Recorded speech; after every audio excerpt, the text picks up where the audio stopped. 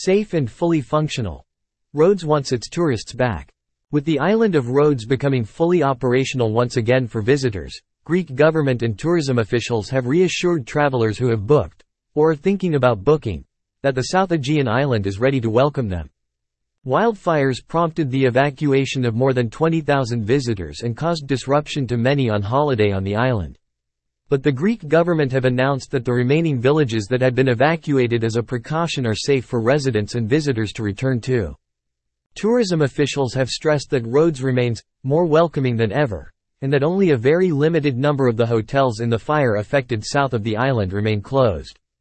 A statement by the Hotels Association of Rhodes said, "Today, the island of Rhodes is fully operational, welcoming thousands of visitors daily, and soon 100% of the island's accommodations will be fully available."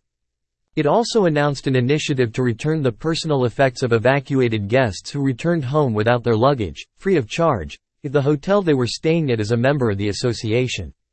Love and hospitality. Rhodes is back. We are pleased to announce that the operational state of emergency has expired on the island of Rhodes.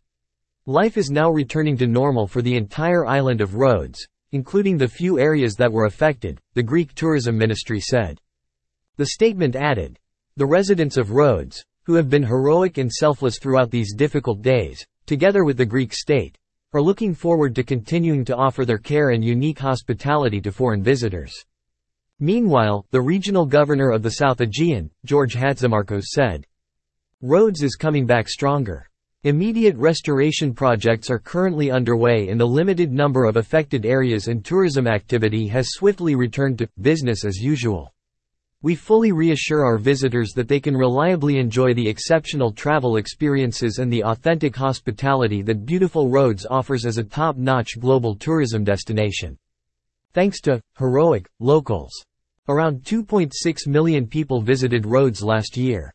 And with so many tourists already on the island, the evacuation process was widely reported in the international media and highlighted in social media posts of those affected. The hospitality and generosity of locals during the evacuation process was widely praised.